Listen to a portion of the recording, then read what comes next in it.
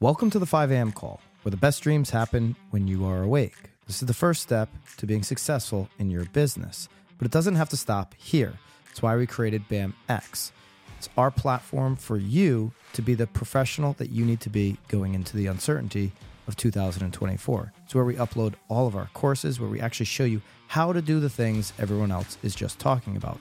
We also have live streams and our community all in BAMX. And right now, before December 1st, you can get the lowest price ever. In fact, on December 1st, those prices are going up. Everyone who gets in before will be grandfathered in. Use code 5am to get the lowest price ever on BAMX. Hope to see you in there and enjoy today's call. Good morning, everyone. Today is Tuesday, November 28th, 2023. My name is Sarah Desamours, and I'm talking to you directly from Miami, Florida. Welcome to the 5 a.m. Club, where we start the day on a positive note and challenge you towards growth. Today is Tactical Tuesday, okay? And I wanted to talk about the discomfort of growth.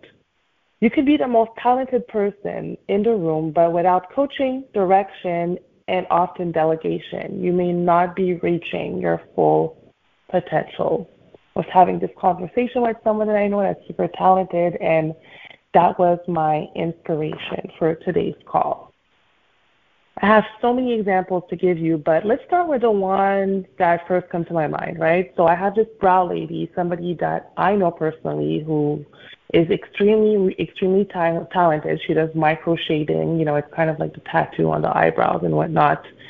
And she was doing everything herself. Again, probably the most talented that I know, but she was just doing everything herself, just killing herself with work, etc.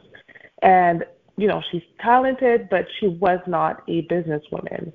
And then when she met her now husband, he helped her grow her business to the point that now it's a 7-figure business because he helped her use her talent and turn it into a profitable business where she has over 5 women that work for her now. She teaches classes every week. People can buy her courses, etc. So now she's making well over 7 figures and is not only doing eyebrows and killing herself, right? She has some passive income.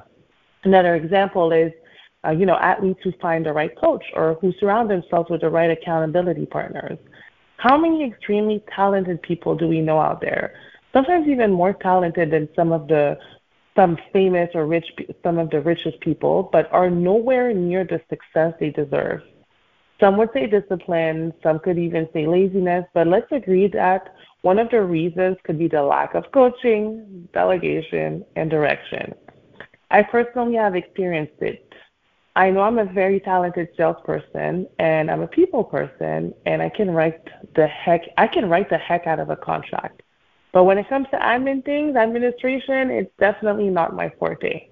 I'm very organized in my personal life, but when it comes to business, I'll do it. I'll do the admin stuff because I have to, but it's not my preference. In 2019, I got so busy with clients that my admin side suffered. I would make small errors on contracts, I would miss emails, and more. Marketing is actually one of my strong points. It's one of my favorite things to do. It's what I studied in university. And even that was neglected when I got busy. Again, you can be talented, but without help, you may still, instead of moving forward, I realized I was standing still. I was not doing better, and my entire business as a whole suffered just because I was trying to do everything myself and it wasn't working. I realized it was time to hire an assistant. My career has only gone up since, even though I have to pay her. She's much better than me when it comes to admin. She actually loves doing it and also enjoys marketing as much as I do, which makes it so much better. So the first step when it comes to that is to recognize, your talent, how talented you are and what your forte is. The biggest and sometimes the hardest step is admitting that we're not perfect. The next step is to take the necessary measures to grow. Number 1, and I'm going to talk about the 3 measures I talked about, direction, coaching, and delegation. So number 1, direction. What's your vision? Figure that out. Where do you see yourself going? Get clear on your goals and understand you can't do it on your own. Number 2, coaching. Who can help you? Who can guide you, right? Who do you trust to give you feedback? It can be a coach, a friend, an expert in the field that you're in or in the field that you're looking to get into, or it could be an accountability partner. Make sure that they can give you constructive feedback and not pull suggestions out of their ass, right? There's people like that. Number 3, delegation. Once you figure out, who can help you and who can help you get to your vision, what tasks can be delegated to experts who are better than you? Is it marketing, admin, social media? Sometimes running errands for you, a cleaning lady so you can have a day off to refocus, an attorney who can review contracts for you. Figure out what you can delegate and then who you can delegate to. If you're type A, that might be a really hard project, but once you start, you can't stop delegating.